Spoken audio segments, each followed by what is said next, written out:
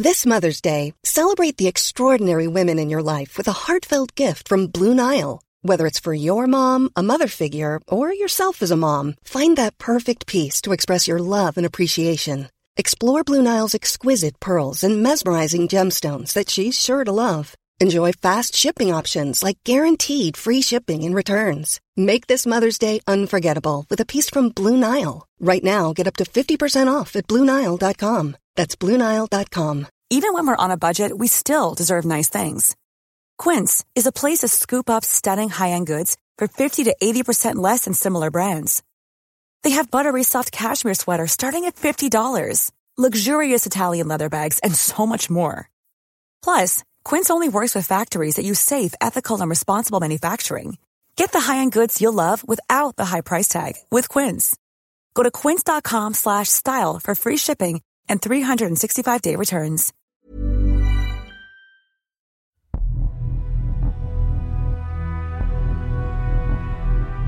Hello and welcome to The Ruck. Today is the 6th of July, which may to some mean the third day of the pubs being open. But for rugby in England, it means day one of stage 2, which, to make it a bit less like an instruction manual, means that professional rugby players can train like normal professional rugby players again.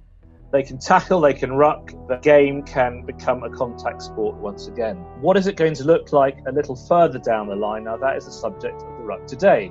Where is the game going? This is the crystal ball that we've all been trying to read since lockdown and the economic tsunami that went hurtling over with it. What, therefore, is the regular life of a professional rugby player going to be?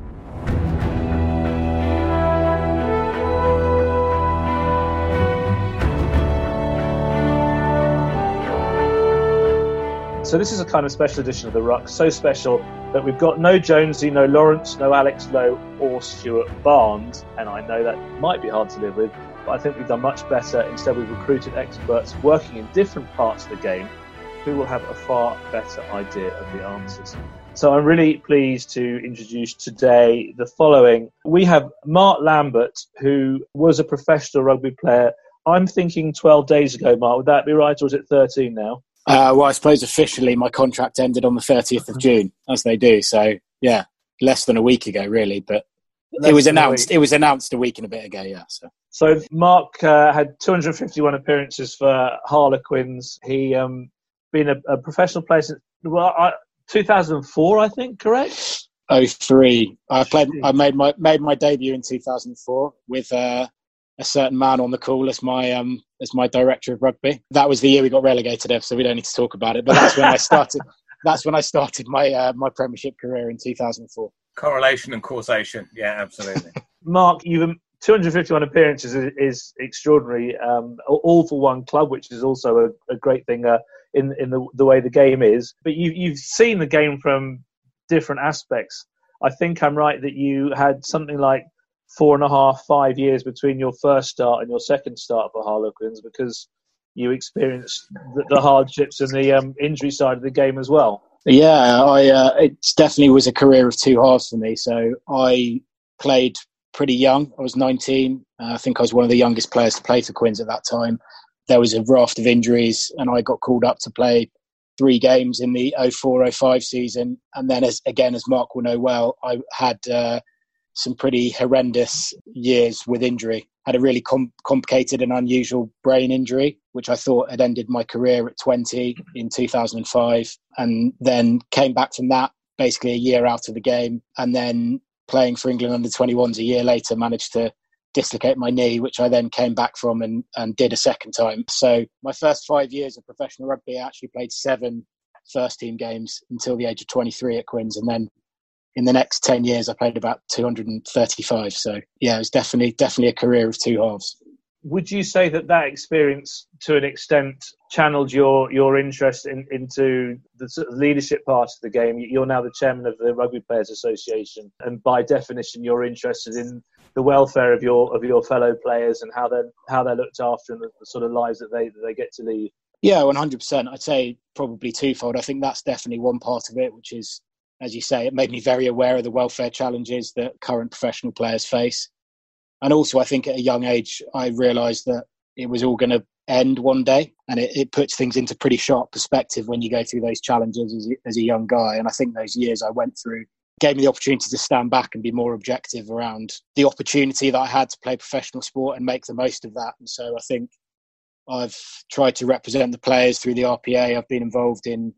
I've basically tried to take all the opportunities that rugby's given me. I've been involved in the charitable side of it, worked more generally with the club, and all the way down to making the most of European away trips on the nights out. There's a lot of opportunities that come your way which are pretty special and unique. And I think when you face losing that at the age of 20, you probably realise that for however long your career runs, and I was fortunate enough to go to 35, you just got to make the most of those opportunities as and when they arrive, really.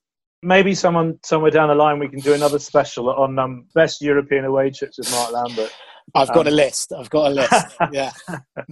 You just mentioned a former boss of yours who's also on this pod, which is Mark Evans. Mark's not totally new to this parish. He's one of our very favourites, the Uber administrator, the man we're regularly touting on this platform as the next head of the RFU or the next chairman of World Rugby or the British government or whichever he fancies that week. So that's Mark Evans, who was director of rugby at Quins, chief executive at Quins. Mark, you're now running Global Rapid Rugby in Perth from the UK. Are you also the kind of the chief executive of a Super Rugby franchise at the moment as well? Because Western Force are back in.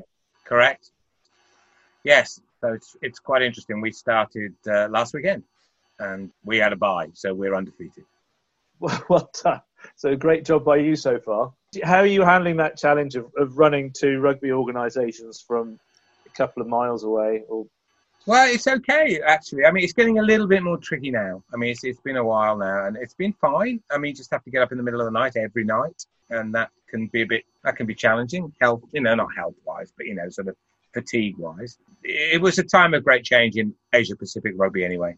I mean, this has just accelerated it.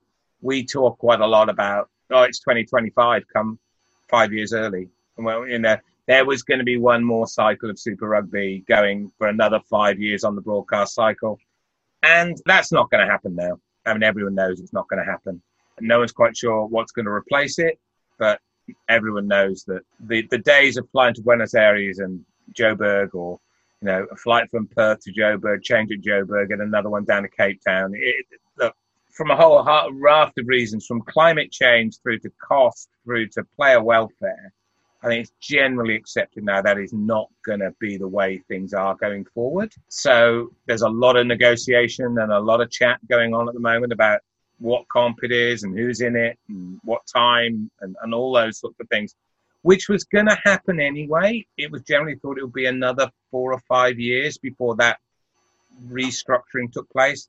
And what COVID's done is to sort of, just accelerate it. Just on the first weekend of Super Rugby Aussie style, which you just had, the Kiwi version's been pretty well received, not only by them, but all around the world. How's the Aussie version weekend one gone down, you think, Mark? It wasn't bad. I mean, 2 close games. They're being played behind sort of limited crowds. It's not completely behind closed doors. There's a spike in Melbourne, so the Rebels have had to go to New South Wales and base themselves there, and you can't get into Melbourne now, and there's still a border closure of Western Australia where we're based, so, the likelihood is we're going to have to go to New South Wales for a while. Melbourne Storm in the NRL are in Queensland, and most of the AFL teams have gone to Queensland too. Everyone's working really, really hard to get something on. And you have to admire there is a very strong can-do attitude, and it's partly because sport is so much more central to the culture and it's so much better connected into government. And so you are talking directly with the Premier's office. Now that's almost impossible to imagine, not just in rugby in the UK, but in most sports in the UK. There's a much bigger divide between the government and sport than there is in Australia and New Zealand as well. So I also want to introduce our third guest, Steve Vaughan, who is Chief Executive of Wasps. Not just Wasps Rugby anymore, Steve, are you? You're bigger and more important than that now. Much bigger and much more important, yeah.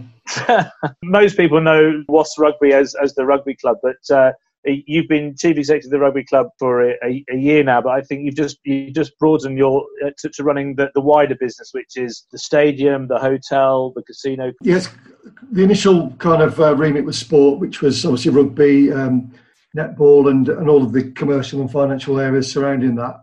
And then we've had a recent change of direction. And so I'm now incorporating everything else, which is all of the new projects we're going on. So new training ground. We're actually building a new hotel as well. And we have a hotel, conference and exhibitions, conference, etc. So in real terms, the actual financial landscape of it is, the rugby side of it is less than a third of our interest, actually.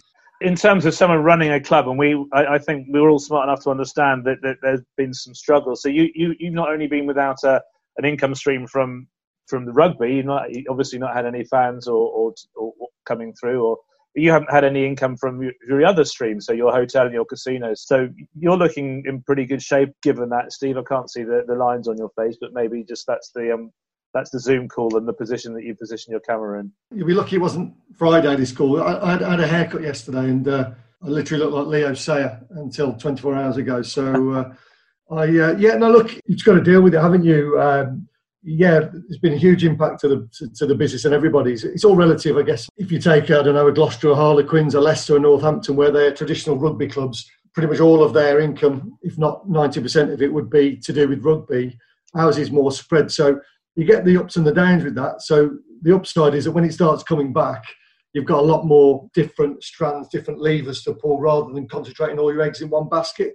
But yeah, of course, it's been huge. We've had to cancel 3 sell-out concerts in the stadium. We've had to, postpone a lot of things, including the sports. But our supporters, going back to the kind of the sporting side, our supporters have been incredible. And, we offer them a number of different options with regards to what they could do with regards to games this year being played behind closed doors. More than 3/4 so far have told us that they either want us to take their money over to next year as some kind of credit or to donate that money to our foundation. So there's been a real together type of spirit, real camaraderie between the groups. But of course, it's been anybody that sits here today and says it hasn't been an impact, it has. It's been an enormous impact.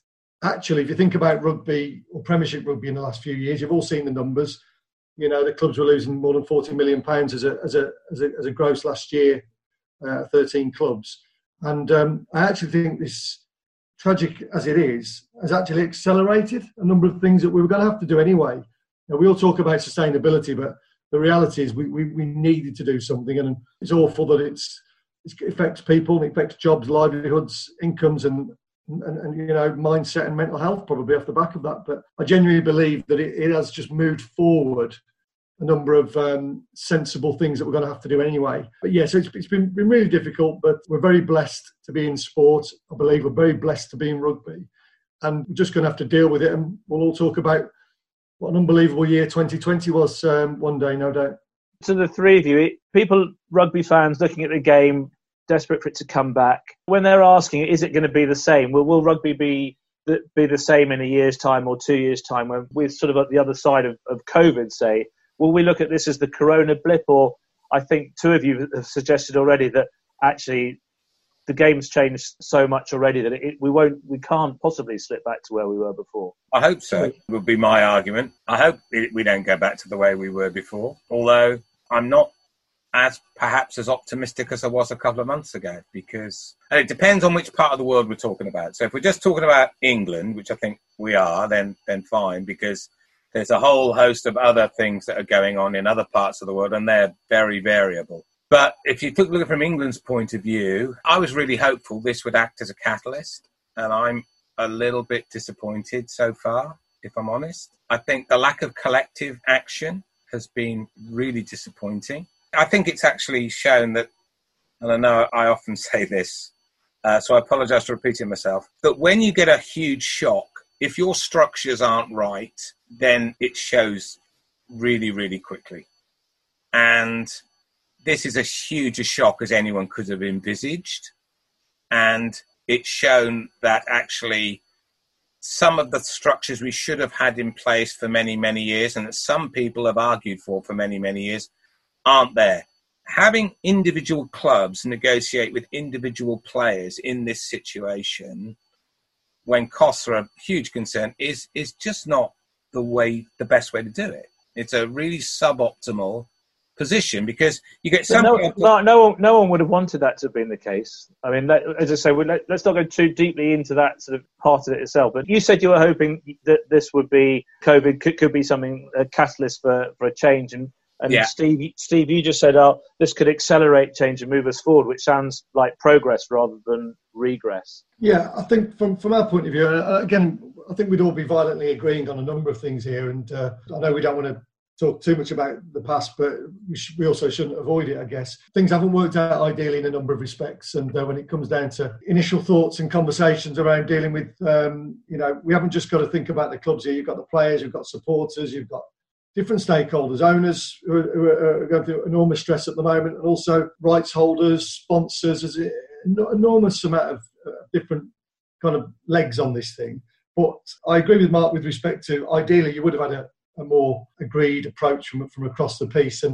But I think we all know the structure of what we're dealing with at the moment. You have got 13 individual clubs who effectively are paddling their own canoes to a point. And that is quite difficult sometimes. You'll have a club that's owned by a billionaire in the same group of people, clubs that are literally just wanting to stay, keep their heads above water in a very difficult market. And that can often lead to kind of different objectives within one group. I mean, I've said it many times, and I've always favoured, this is personal, this is not WASPs or anything, I've always favoured the either Australian or American approach from NRL, where they have a commissioner, an independent commissioner around things. And I believe sometimes you have to take ownership away sometimes from people with their own interests in things. Easier said than done. This format was put in place many, many moons ago. I think by and large, one of the positives about this period, genuinely, this is not a party political broadcast for anything to do with Premiership Rugby or WASP. There's been a lot more best practice shared between clubs. Clubs have got together more because this crisis has made them, but inevitably there are people with very different objectives, and that has led to maybe some suboptimal solutions at the end of it, which, maybe as clubs, not all of us have completely agreed, but we've got on with it and tried to move with them. In terms of going forward, the way I'm seeing it, and I might be a mindless fool thinking this, but we've had this forced upon us. But I think if you look at where we were and where we are, I think we need to look at now how we get fans back into the stadium, how we engage sponsors again, and how we readdress what we do in the community. And for us, on a very local level, by the way, so I apologise for the granular detail, but it's making us think more about what we do around stadia. So making sure that we have digital ticketing, for example, so we don't need to have that hands-on experience, making sure that our stadium is cashless by the time that we reopen again. Have a look at all of our protocols around the stadium. So, for example, we know that we can bring in X amount of people on a 1 metre social distancing at the moment. The government allowed us to. So we're very hopeful that we can start to ratchet back up. And we are going to have to work differently. Of course, we're going to have to work differently. And as we go forward, as we know, cost implications around running a rugby club will change slightly with the salary cap changes that are going to come on board from 21-22. So we're using this period to try to get ourselves in that right place. So we can keep looking back, but we can't fix what's happened. We can try and fix what we do in the future. And it isn't perfect, but I do think there will be some good things come out of this, and clubs will have to reset. Most clubs will reset and want to reset because they needed to. I think this is just going to force a change a bit quicker. Mark Lambert, from a player's point of view, from the outside, we see what's going on. We see wage cuts that players have been obliged to accept. It looks a fairly bleak situation. You just heard both Steve and Mark say, well, change could trigger something better in the future. Is that a sort of a future that you can't quite see yet because it's too far off? I'll always be an optimist. That's the reason that I have done the work I've done with the RPA for so long, and the reason I hold the role I do is because I'm an optimist about making positive change in the future, and I retain that optimism even after the last few months. I think the big thing for me that players want really is certainty, whether that's certainty around their contractual status, whether that's certainty around the game they're going to be playing. And I'd say probably top of that list for me at the moment in terms of what the future looks like is certainty from a welfare point of view. So as the game changes, as we make adjustments, whether it's stepping into the bright new future that people are hoping it could be, or some version of it, for me, that's just a clear definition of what that means for a player. Because I think you've got the very short term, which is finishing this season. You've got the medium term, which is probably the challenges of the next 18 months and how we extricate ourselves from the situation that has been taken out of our hands through this pandemic.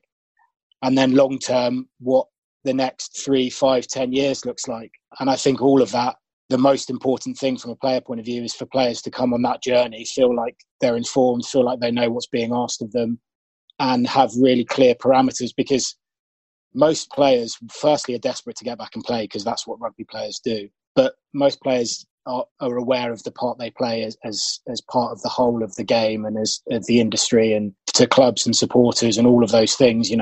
It's just about a clear understanding of what that future is going to look like. So I do think, and then the stage after that is it's making those decisions around what the future looks like. And then it's having the structures in place, which Ev spoke about, and the governance behind it to make sure that is actually the way that things happen. So if there are welfare provisions brought in or season structures brought in, and there are elements to that around protecting players within those systems, then that actually has to be the case, and those things have to be implemented and governed, and players will be reassured of that. And I think if those things happen and that journey is followed and players are taken on that journey, then I absolutely think that players will be positive around the central part they can play in the future of the game. But that to me is the starting point, is that clarity for the future, really. Do you think there will be a new generation of players or current players who will be looking at asking, is that the career that I actually really want now because of the uncertainty you're talking about? For me, and I've been incredibly fortunate, as we said at the start, I've just stepped out of a 17-year career, so I'm only just freshly out of it. But I think there's two sides to it. It is a job, and it does become a job after a period of time, and I know it is the dream for some people, but it is incredibly hard. There's huge ups and downs. It's not the utopia for every player, maybe for the top 5 or 10%. It is unbelievable, and they have their challenges as well. I'm not saying they don't, but there's a full range of people that play professional rugby. But from a kind of an emotional side of it, and the reason you fall in love with the game as a 5-year-old kid and you keep playing all the way through, that stuff's just as special as it always was. Being part of a team, being in that environment, aspiring to achieve something, the cultural, those sorts of things, that hasn't changed around rugby. There's probably a few of the old school elements that I'll push some of the younger guys in the clubs to try and retain, because I think that's what builds culture. So there's that side of it, which I think will always stay in rugby, the cultural brotherhood, that side. And then it's about retaining that and what makes rugby special with what the necessity of the future is, which is professionalism, certainty, contractual rights, and having a workplace. What we've said for a number of years at the RPA is we want England to be the best place in the world to play domestic rugby. And that's you get that through working as, the players can't do that on their own, the clubs can't do that on their own, the RFU can't do that on their own. That has to be something which is a collective goal to achieve. And I think if you're moving in that direction and there's a genuine desire to create that future, then absolutely, players will want to step into that space and continue to aspire to do that. But there are a lot of steps on that journey to get to that point. And I think it's just acknowledging that and saying, for the future player, for the 16-year-old now who's looking at that career, when he gets there in 2 years' time, I want us to be in a position where he knows, where he's in a position to maybe have the 17-year career that I had when I started as an 18-year-old. And that's the reason I do the job. Steve, that sounds... Who would disagree with that you would want England to be the best place in the world to play professional rugby? I mean, at the moment, the clubs are struggling, like every business is, to pay wages that they were paying a year ago. So it's obvious, isn't it, that you would want to be able to appeal to players in other ways, such as the way you look after them, the best place in the world to play rugby. It's not easy. However, what I would say is... to take the finances away from it a second, and I'm sure Mark would say the same at Quins, I have no doubt, but I've only been in rugby for 7 odd years now. I was at Gloucester and then moved to Wasps, and even in that short period of time, I've seen the player welfare side, whether it be the thought about resting players around international periods, whether it be food, nutrition, strength and conditioning, medical, sports psychology, sleep awareness. It's come on leaps and leaps and leaps and bounds, and the oft mentioned thoughts about, I don't want to play in X country because of, I think still applies. And I certainly think there's a lot of care there. And I think the RPA play a big part in that, actually, with regards to that, very economical way for the players to have those other options should they want to talk to people. And we're very, very keen on, as you'd expect any good employer to be keen on ensuring that players are given every vehicle that they can to ensure that their after rugby welfare is taken care of as well. So all those things are extremely important. Now, the recent focus has been very much around finance and has been around salaries.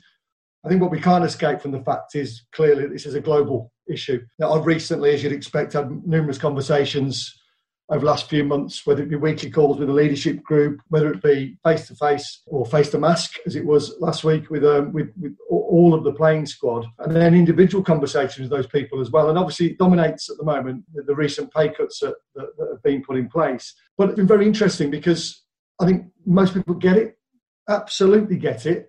I think we've got to be careful here of, I think, creating something that really isn't there. And I don't know. I know there'll be certain clubs with certain issues. I get that, but I think across the board, mainly, as long as, to Mark Lambert's point, if you communicate to people, adult to adult, have that conversation, show them the numbers, explain to them the issues, and also explain a way back that when these things come back round, we're all going to share in that, by the way, and this is how we're going to do it. It is difficult at the moment. We have been closed for over a quarter of the year, but I still think that 9 out of the 10 principles remain. The players get, hopefully across all of the clubs, get really well looked after on the field, off the field, all those other elements. They've got lots of people that they can talk to around mental well-being, etc. as well. Very open environments, and the salary is one part of it. And I've had many conversations in the last 14 days with players on an individual basis, and every player, as Mark will know, is in a different place in their life. You'll have players that are earning, which to all of us would be extremely fantastic salaries, but it's a portion of people. You'll be chatting to people that are earning £400,000 a year and people that are earning £30,000 a year. It's a very different take on life. Some of these people can't afford a mortgage and are struggling to pay their rent, and other people are managing the expectations of their partners or whoever it is, thinking, well, I'm 28, 29 years old. In my mind, I was going to get paid X on the next pay, and that's not happening anymore. So it's about having those individual conversations with people, being honest with them, and having conversations about where the market is. Because if you are a 28, 29-year-old player and you're earning very well, and you thought that next deal was going to be a bumper one for you, then I guess at some stage you've got to take some responsibility. Okay, well, I can either retain my position at X club and take an offer that they may offer me or stay on contract, or I could, I guess, reserve my rights and think about going somewhere else now or in the future. You've got to back your fitness, you've got to back your form, etc., versus security. So it's really quite individual to my point. And players are single-minded. They're single-minded because you need them to be single-minded. I agree with everything Stephen said, but I'd overlay on top of that, the problem with saying, well, we'll do it at club-by-club level, is that you get the best and the worst practice. You have no consistency, which is the point Mark made. But we've got some really big things missing in our game in this country. For example, minimum wage. Why haven't we got a minimum wage? It's a disgrace. The Championship. Everyone talks about the Premiership all the time. What about the real guys who are battling just to keep a career going in the Championship?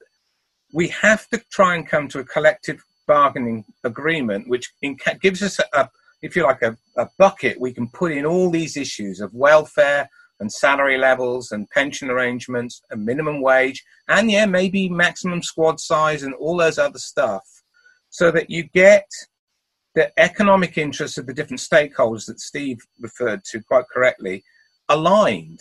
Our interests are the different elements of the sport in this country at club level, and we shouldn't blame the RFU because you don't need the RFU to fix this.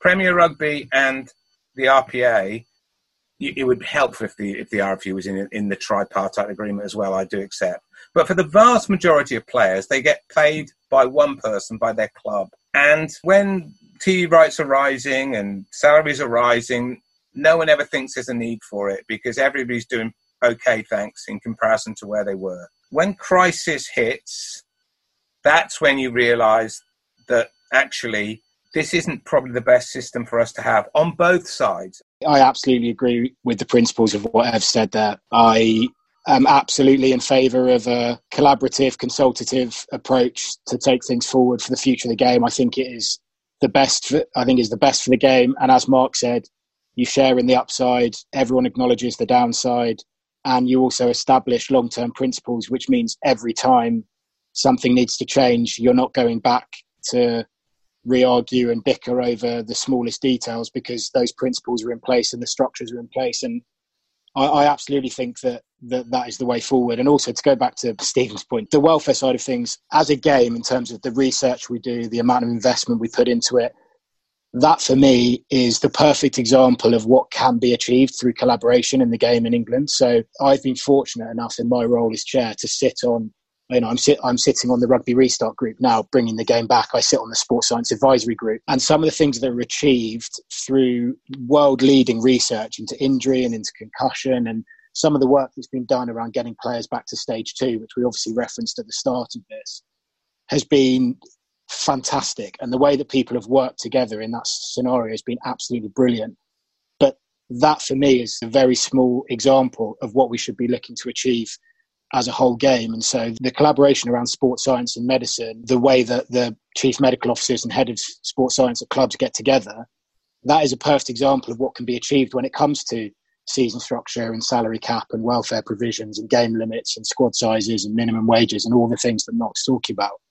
All of those things are eminently achievable, but you need to have the starting point for me is an established way of working and principles and process and governance, which makes sure that when you achieve all of those things, they're not just kind of getting thrown against the wall and hoping that some of it sticks, because actually you know that what you're achieving is going in, and that is going to be what the identity of the game is going forward. And that is why I had the aspiration to become chair in this role, and why I've done it for 3 years, and I hopefully keep working in this space, is because I am optimistic about the change that can be made. And so many of the building blocks are in place in English rugby, with a lot of the work that goes on at lower level and at group level and the detail that goes into. There's so many building blocks in place to take things forward into a really positive future. I think there just needs to be the appetite and the vision to move in that direction. And I do think it is achievable. Millions of people have lost weight with personalized plans from Noom. Like Evan, who can't stand salads and still lost 50 pounds. Salads generally for most people are the easy button, right? For me, that wasn't an option. I never really was a salad guy. That's just not who I am. But Noom worked for me. Get your personalized plan today at Noom.com. Real Noom user compensated to provide their story. In 4 weeks, the typical Noom user can expect to lose 1 to 2 pounds per week. Individual results may vary. This is Paige, the co-host of Giggly Squad, and I want to tell you about a company that I've been loving, Olive & June. Olive & June gives you everything that you need for a salon-quality manicure in one box. And if you break it down, it really comes out to $2 a manicure, which is absolutely insane. It's also so easy to get salon-worthy nails at home with Olive & June. The difference between how your nails used to look when you did them yourself and now with the Mani system is a complete game changer. The best thing about Olive & June, too, is it's a quick dry. Dries in about 1 minute, lasts for 5 days, and full coverage in up to 1 to 2 coats. Visit oliveandjune.com/perfectmani20 for 20% off your first system. That's oliveandjune.com/perfectmani20 for 20% off your first system. Cool fact, a crocodile can't stick out its tongue. Also, you can get health insurance for a month or just under a year in some states. United Healthcare short-term insurance plans, underwritten by Golden Rule Insurance Company, offer flexible, budget-friendly coverage for you. Learn more at uh1.com. Hello, I'm Stig Abel. I'm Asma Mir, and you can hear our breakfast programme on Times Radio. Join us as we talk to special guests about everything you need to know for the day ahead. Listen to our morning show for free on DAB Radio, your smart speaker, at times.radio and via our Times Radio app. Every Monday to Thursday, 6 a.m. to 10 a.m. on Times Radio. Know your times.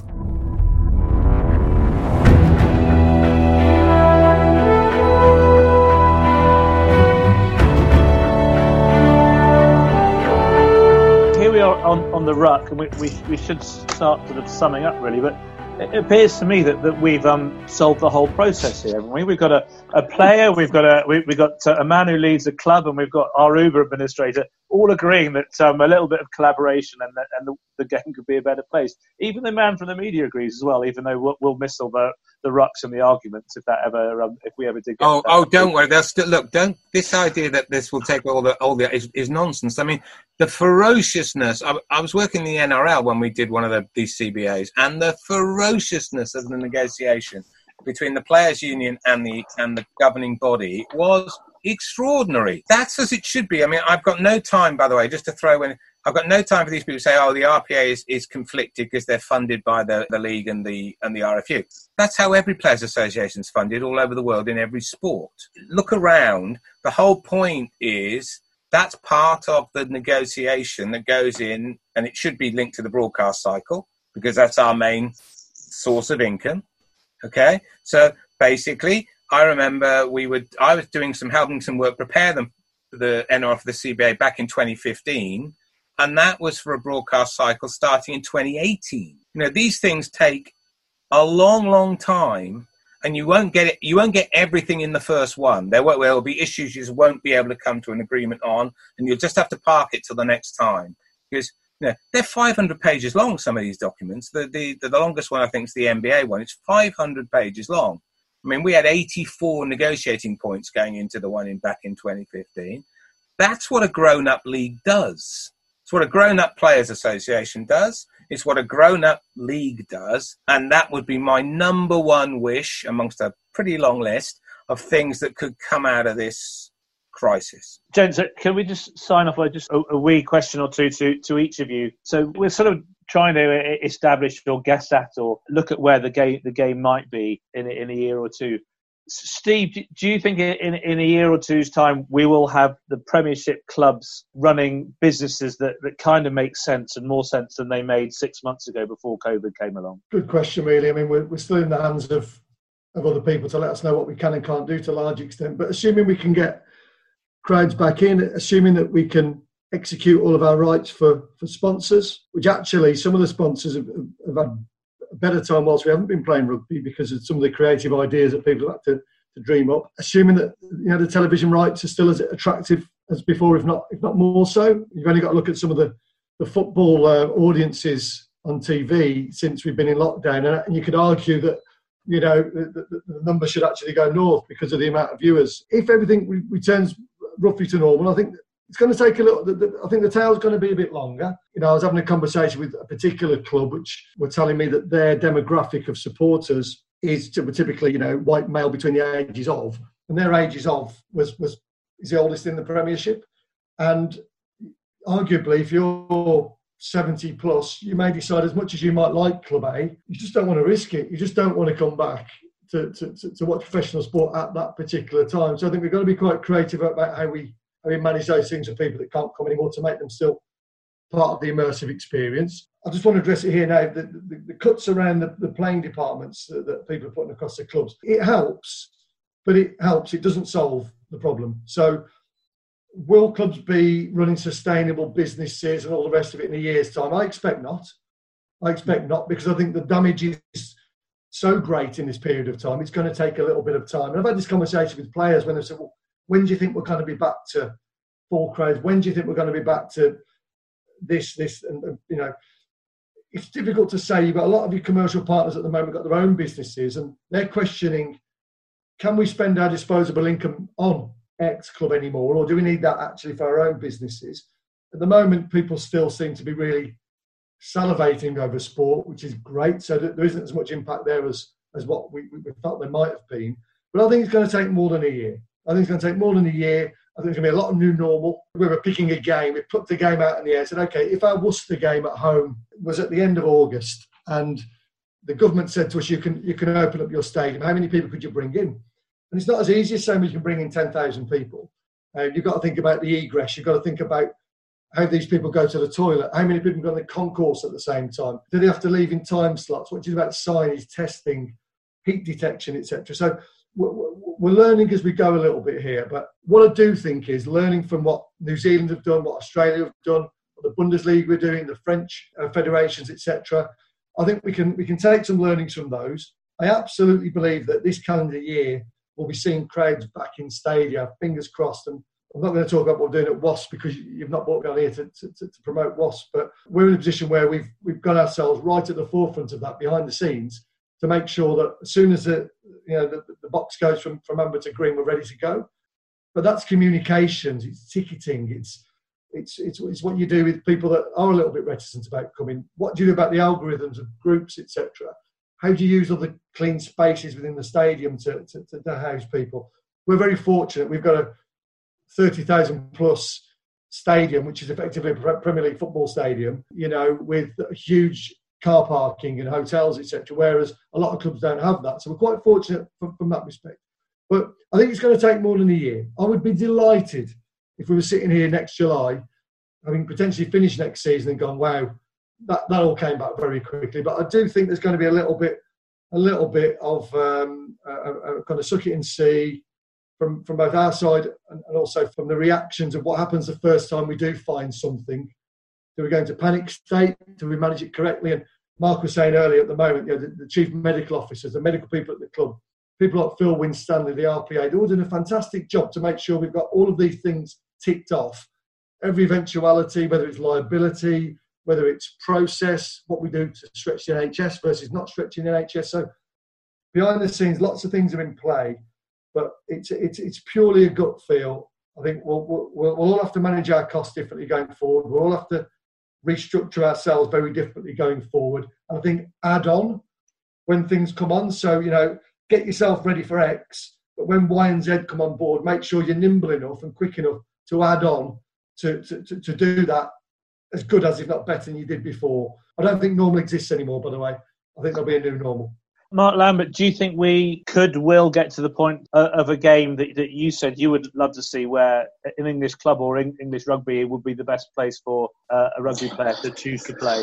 Yeah, absolutely. Absolutely. As I said, I think there's a huge amount of the building blocks in place for English rugby to move in that direction. I think, as I said at the start, we've got the short, medium and long term here, and there is, in the short and medium term, there's going to need to be some flexibility and collaboration and all the words we've used to this point to get through this period. We fully acknowledge that there's some commercial imperatives driving some things as well here. But to go back to what Mark said, I think there's also a big opportunity for the long-term future of what the game can be in this period. And what I really hope we avoid as a game is, in solving this short term, we miss the opportunity to make the long term a better picture. And I think if we can get through the next year, but in doing so establish some long term principles, whether that's way of working, whether that's governance, whether that's player welfare, which is obviously what drives everything that we do, then I think that can be the first step in a long term positive direction. And as we said throughout, the welfare stuff is just front and centre for us. And yes, that is game limits and that is, season structure, but it's also mental health provision, and it's also the work that our development managers do in the clubs and all the things which very kindly Mark and Stephen have credited us for. But I remain optimistic about the future. It's going to be a challenging year without a doubt, but I think there's a lot of long-term upside if we approach it in the right way. Finally, Mark Evans, you started this conversation by saying that you initially felt positive about what COVID could actually do for the game in terms of accelerating change. You said we're skipping out one round of Super Rugby to jump ahead to the next thing, but you said now you're not so sure. With your crystal ball, where do you think we're going to go? I mean, I know that's pretty impossible, but the broader view of the game, is this going to improve us, or is it going to drag us back? I really hope so. I'm always hopeful, not always optimistic. I think if we, as a sport, don't take this opportunity, we will regret it for decades. It will never go. It can't go back to where it was, because the revenues that have been lost can't be won again. That it's not. When will things come back to normal? Answer is they're not. If you can get clubs back playing, you can get crowds back. That's just the revenue you were projecting forward anyway. The revenue that you've lost is lost forever, and there are some considerable sums of money, including in those. And I'm not party, as Stephen would be, to what the deal is with the broadcasters and how much they've asked back, or if they've asked any back, whatever. And it'll speak. And if it doesn't go back now, it'll come back in the next deal, because it'll be clawed back. So we're not going back. And rugby was, as we said, right, let's not forget, as Stephen said, collectively the league was losing between 40 and 50 million pounds in an ordinary year. Who wants to go back to that? Well, I don't, for once, and I don't think that's in the long-term interest of players, because the good times won't and don't last forever. It's not good for the growth of the game, and it's not good for the clubs. So I don't want to go back to what it was, because I think, and I've said many, many times, I think the model was broken. And I think this is a what is it? That horrible, glib cliche that makes you sound terribly heartless. Don't waste a good crisis. But there's an element of truth in this. You get most change always when people feel that the current situation won't hold. I remember, I've been in the game way too long. I remember the very first salary cap coming in 98. Why did it get through? Because previously, I'll tell you now, 2 or 3 clubs were fiercely opposed for it. Funnily enough, they were the richest clubs at the time. It got through because it got to a tipping point where so many of the clubs were under financial stress. Everybody on balance felt we had to do something. And there were a range of things within it. There was a bit in it for everybody. It's always a compromise, but the end result was better than what we had before. You know, and that's, I hope, where we are, that we can actually look at and think and be honest with each other and say, look, we haven't got this right. No league that loses that much money collectively can argue it's got it right. And there are ways to largely fix that, but no one stakeholder can fix it on their own. On that positive note, I think we've collectively solved the problems of rugby. So thank you very much to Mark Evans, Mark Lambert, and Steve Vaughan. Thanks, gents. It was great to have you on. I kind of think that we touched on conversations that could have gone on for a whole season of Ruck podcast. But I hope you've enjoyed it, and I hope you found it a reasonably positive thing. And hopefully people will listen to this and get a better understanding of quite how hard it is to get the game to work, but also to realise that it could actually come better as a result of it. So thank you, gents. Hopefully have you back here on here again one day. This was The Ruck. We'll be back next week. Please listen, share, give you a comment, and come back again. Thank you very much indeed.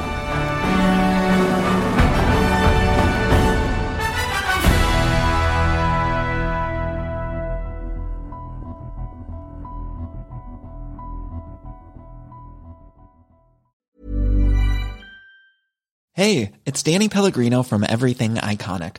Ready to upgrade your style game without blowing your budget? Check out Quince. They've got all the good stuff, shirts and polos, activewear, and fine leather goods, all at 50 to 80% less than other high-end brands. And the best part? They're all about safe, ethical, and responsible manufacturing.